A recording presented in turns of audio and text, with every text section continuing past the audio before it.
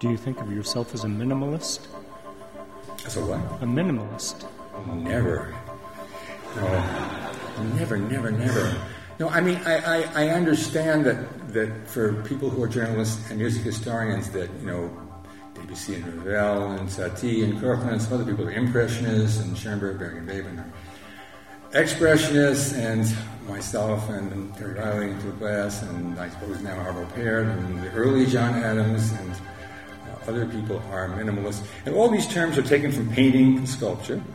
Composer Steve Reich was the featured guest at the Indiana State University Annual Contemporary Music Festival in Terre Haute in October of 2009. I spoke with Mr. Reich in an open session at the festival about music, life, religion, philosophy, and much more. Welcome to Profiles. I'm Kerry Boyce.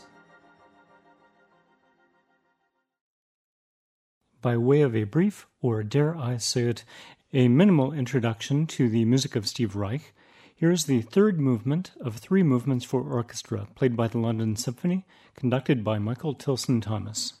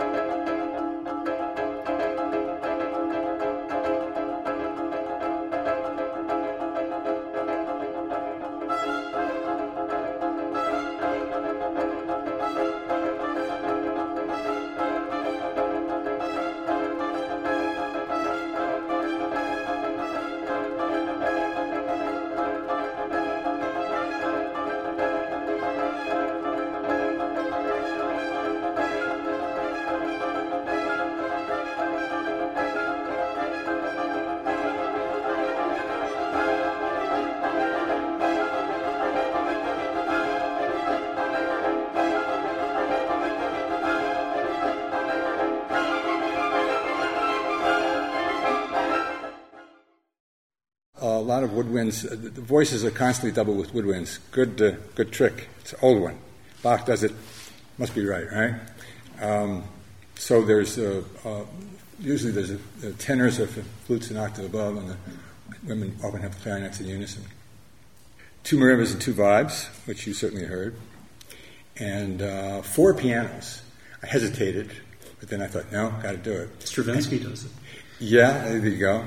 Good precedence. Actually, it's in Music for 18 Musicians way back in 1976. But anyway, when they get going, the piece begins to really change. That's when things get, things that I hadn't done before happen. Actually, the opening reminds me of Music in 18 Musicians. Well, it actually reminds me of the desert music. Dun, dun, dun, dun, dun, and then, everybody thinks, what? I can't, And I wanted to do that. I just thought, well, I'm going to do something I know how to do, and I'm going to enjoy myself, and let's see what happens. And lo and behold, when the four pianos started to come in, things happened that I hadn't done before. So I think there was a mentality, particularly I think in the 60s and 70s, where you really had to do something new, and if it had been done before, don't do it. That's a pretty unhealthy advice in life and in music, I think. You do what you do, and it may turn out to be new, or it may just turn out to be a good rerun of something that you've done before, but it's so well done that it really doesn't, that's what matters. Can we talk a little bit about your choice of text and how that Sure. came about? You are where your mind is, or you are where your thoughts are. You are where your thoughts are. That's kind of a Zen. No, it's a Jewish thought from Rabbi Nachman of Breslov, yeah. So it was adapted by that. Excuse me? Yeah, perhaps it was adapted because I've read it in several Zen philosophies. Well, I don't think Rabbi Nachman was reading Zen. Matter of fact, I can absolutely assure you. He died at the age of 38. He had barely enough time to do what he did. The Hasidic movement was very, very remarkable and worth knowing about, even if you're not Jewish. And he was the most magnetic and the most,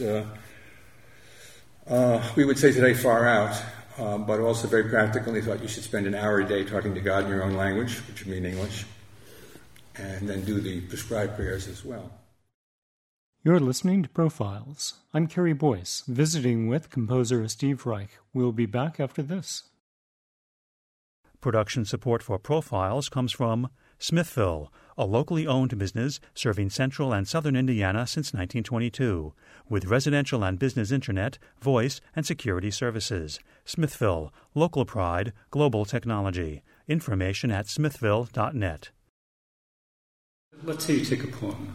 There once was a fellow named Blair, or whatever it might be, that has some sort of narrative trajectory that spins itself out into time. You actually, it seems to me, have a tendency to take smaller pieces of that, like holding a prism up to a light and break it down. Right. Somehow. Yeah. I hope that there's a kind of connection between these texts for sure, and I think there is. But it's it would be hard to make a clear-cut narrative. And as you mentioned, the piece when we were backstage, Proverb, which is from Wittgenstein, how small a thought it takes to fill a whole life. What I was thinking about was the idea of canon. That was a small thought, and it sure has taken me through my life. I seem to go for aphoristic statements that lend themselves. I mean, once you've said these things, well, I mean, what are you going to do? I mean, how long is it going to take you to set a text like that? Well, so the variations form immediately suggested itself because it needs to be redone or repeated in some way.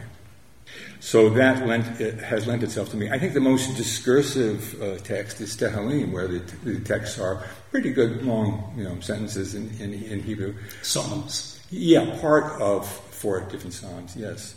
And there, the melodies are more traditionally melodic. Here, there are more fragments of melodies and how they're dealt with. You're absolutely right. Can I ask you then about the connection, say, between your religious background and the texts you choose? Absolutely. Or is there a division between the artist and the man? Or No. Even if you want to, you can't do it. You may try. There was an American poet, Charles Olson, who said, "We do not grow older, we stand more revealed."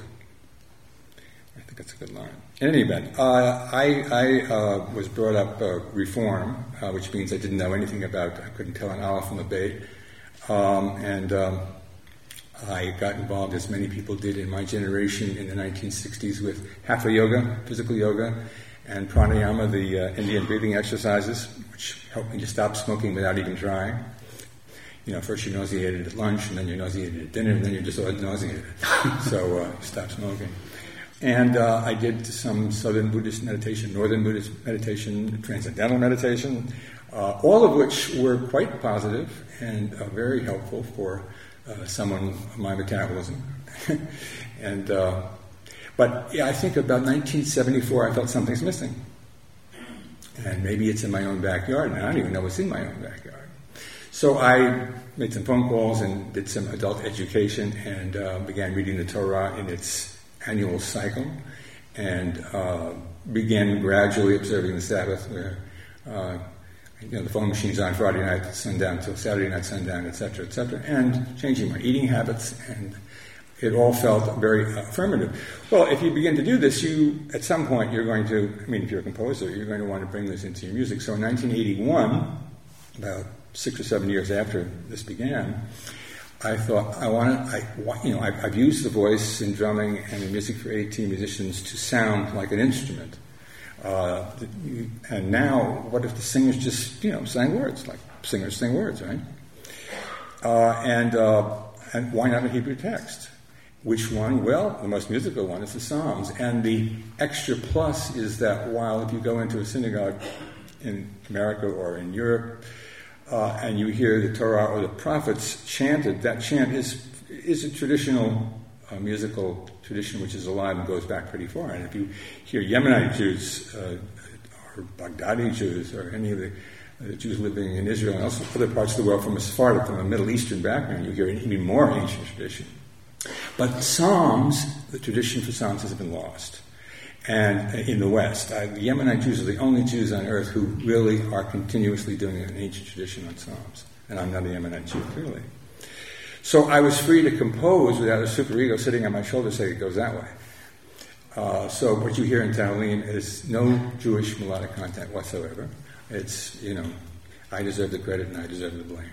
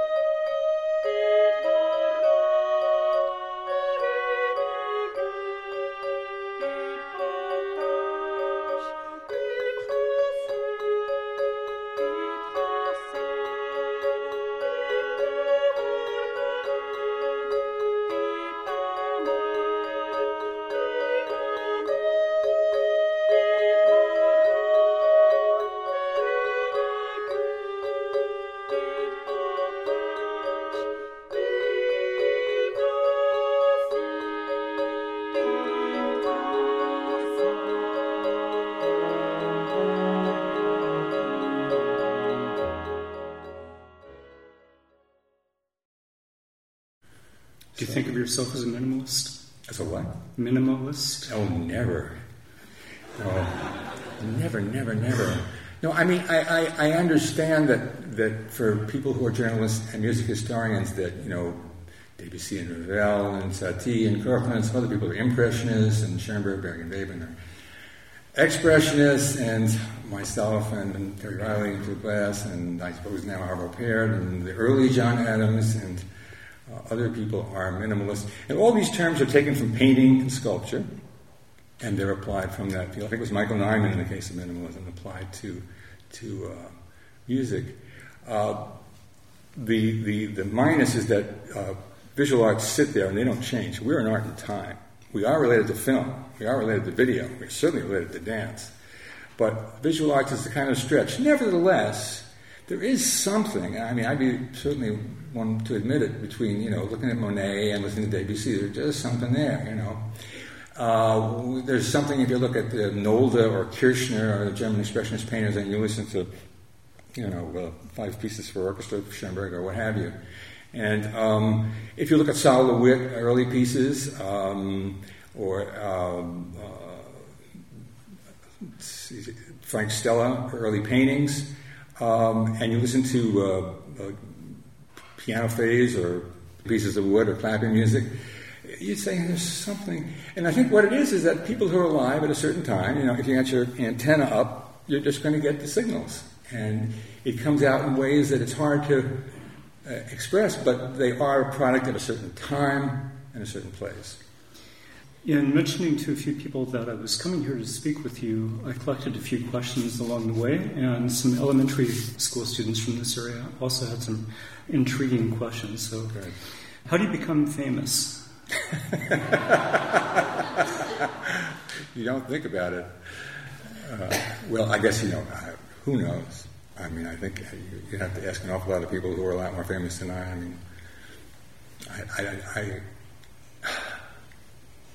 I think a naive audience like the school children you're no, that came from my ensemble. Oh, really? Well, naive elder people. These are pros. Okay, well, an honest question from anybody is basically, I think most people who are at a concert just have a good ear for what's happening, whether they're trained musicians or whether they're not, if they just like music and they want to come listen to it. And you can't really fool them. And as time progresses, you know, if you're fortunate, and there are obviously things that work that we don't understand all the time in our lives. Do you think about marketing, the business aspects of the branding of Steve Reich? Well, certainly, I mean, in terms of reality, in 1974, I was in Germany and I met Dr. Rudolf Werner, who was a producer at Deutsche Grammophon and produced Stockhausen at the time, and said he would like to produce, you know, drumming. And I thought, wow, you know, where do I sign? Well, it happened, and actually it was more. It was like a three LP box set of drumming and 6 pianos and music from Allen Instruments, voices, and organ, which was, I think, one of the first multi-track recording of, quote, classical music that Deutsche Grammophon ever made, and had to call a pop producer in to run the board, and the classical guy looked over his shoulder, and he later took over for Music for 18 Musicians. Well, that, to make a long story short, came out in numerical order and sold, you know, not very many records, and had to sort of be argued with the man who ran Deutsche Grammophon in New York to just release it in America. So the next time around, I was still working with this guy in Germany, and we recorded Music for 18 Musicians in a pop studio in Paris, on the old ECM recording.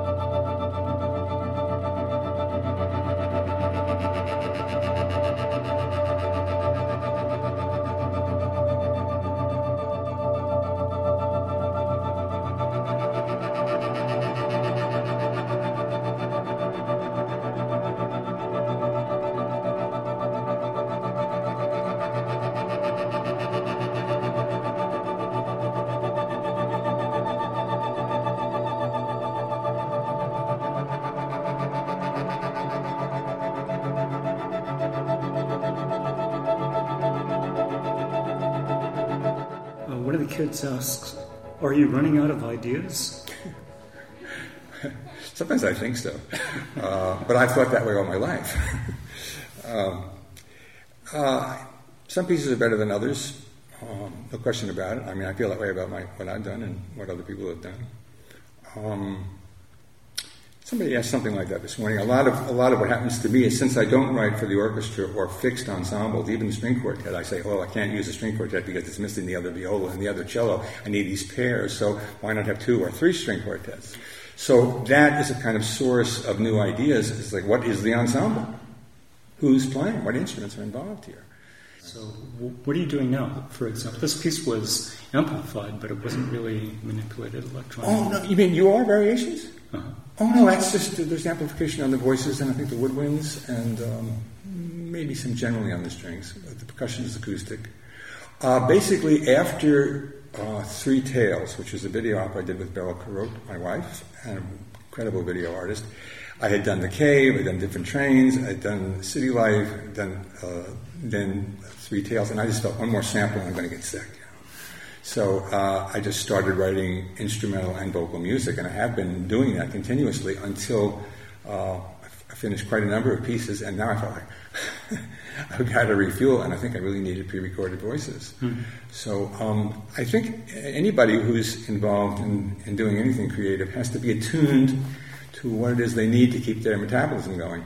Did you enjoy the multimedia experience? Yes, absolutely. But it's very, very different, very time-consuming, very laborious, very labor-intensive, trimming samples, adjusting them, or figuring out how to modulate from keys you would never go because people are speaking in a way that forces you to go to keys that you would normally not go to because you want to make sense out of the words.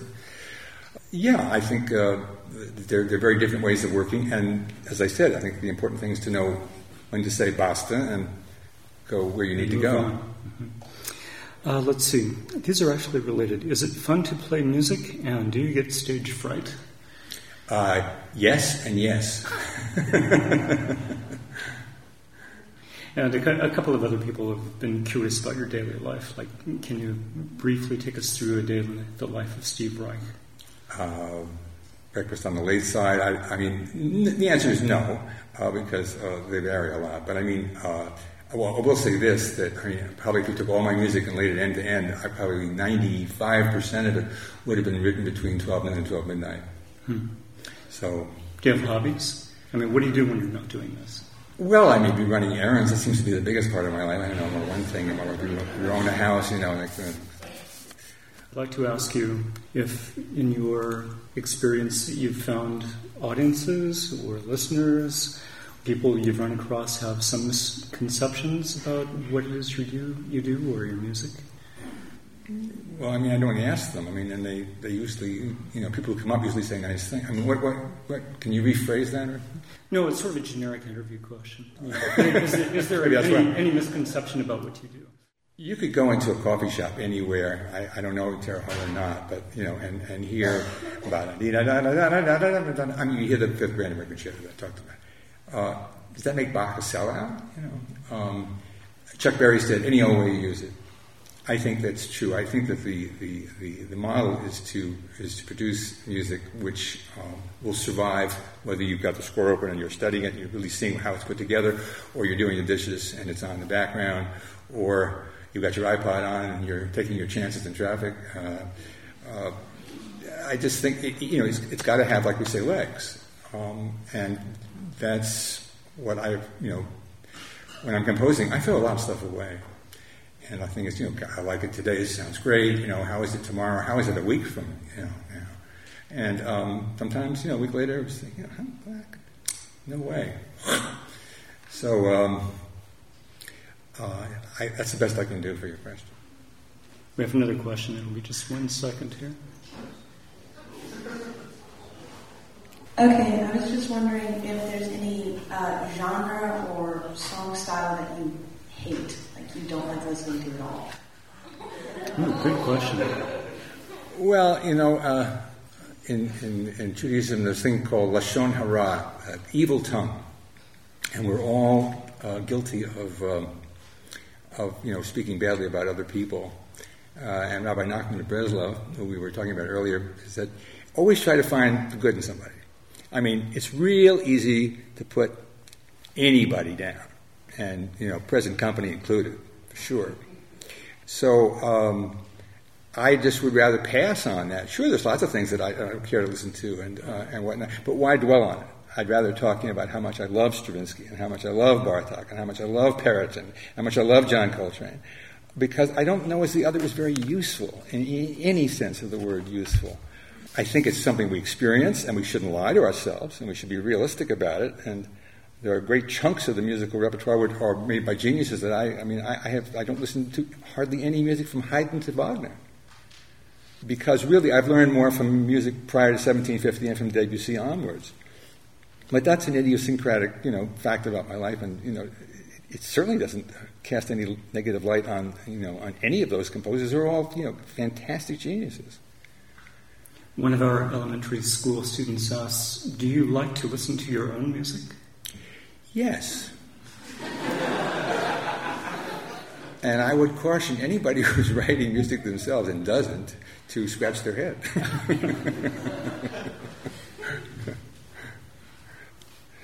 I was just wondering. I'm just wondering where you are. Where are you? I'm sorry. Okay. Oh, thank you. Wendy Bishop-Willay is here. I was just wondering, do you use everyday experiences as inspiration for any of your pieces? Do I use everyday experiences as part of my... I don't know. I suspect, sometimes I'm in the car and I'm thinking about a piece in my head, and it may be useful and I'll try it and it may or may not work out. But I think you probably meant things that happened had nothing to do with it.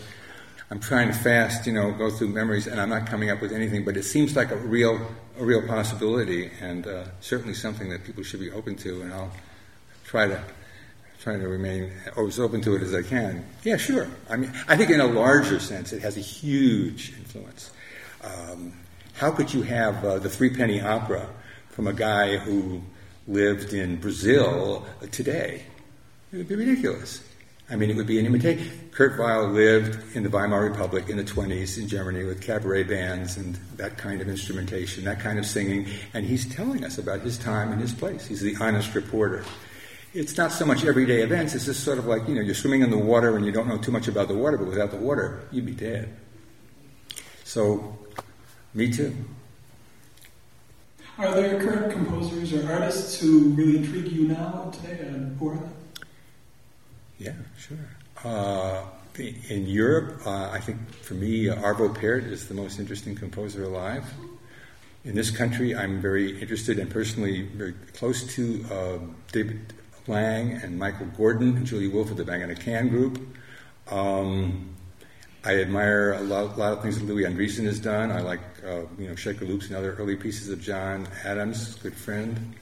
There's a young man by the name of Nico Muhly. He's more like your age, a little bit older, in New York, who's done some remarkable things. An album called Mother Tongue you can steal, along with everything else that you steal all the time, don't you?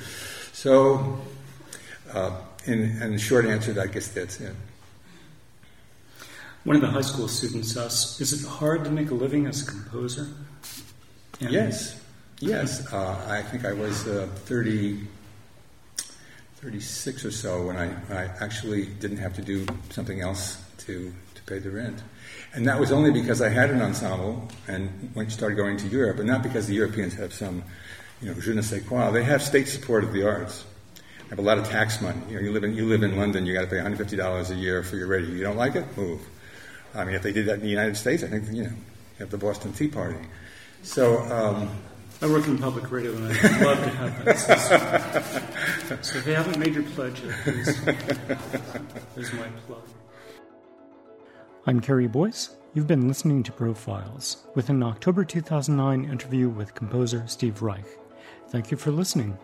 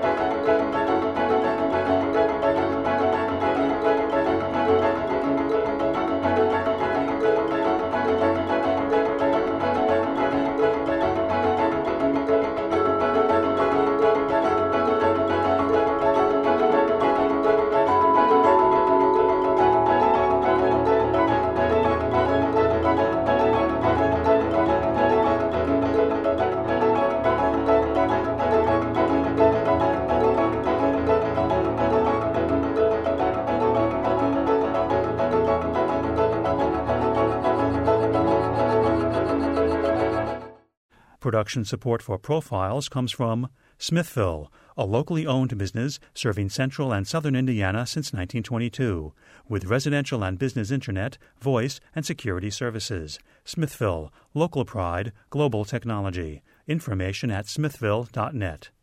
Copies of this or other programs can be obtained by calling 812-855-1357. Information about Profiles, including archives of past shows, can be found on our website, wfiu.org. Profiles is a production of WFIU and comes from the studios at Indiana University. Christina Kuzmich, executive producer. Please join us again for the next edition of Profiles. For WFIU, thanks for listening.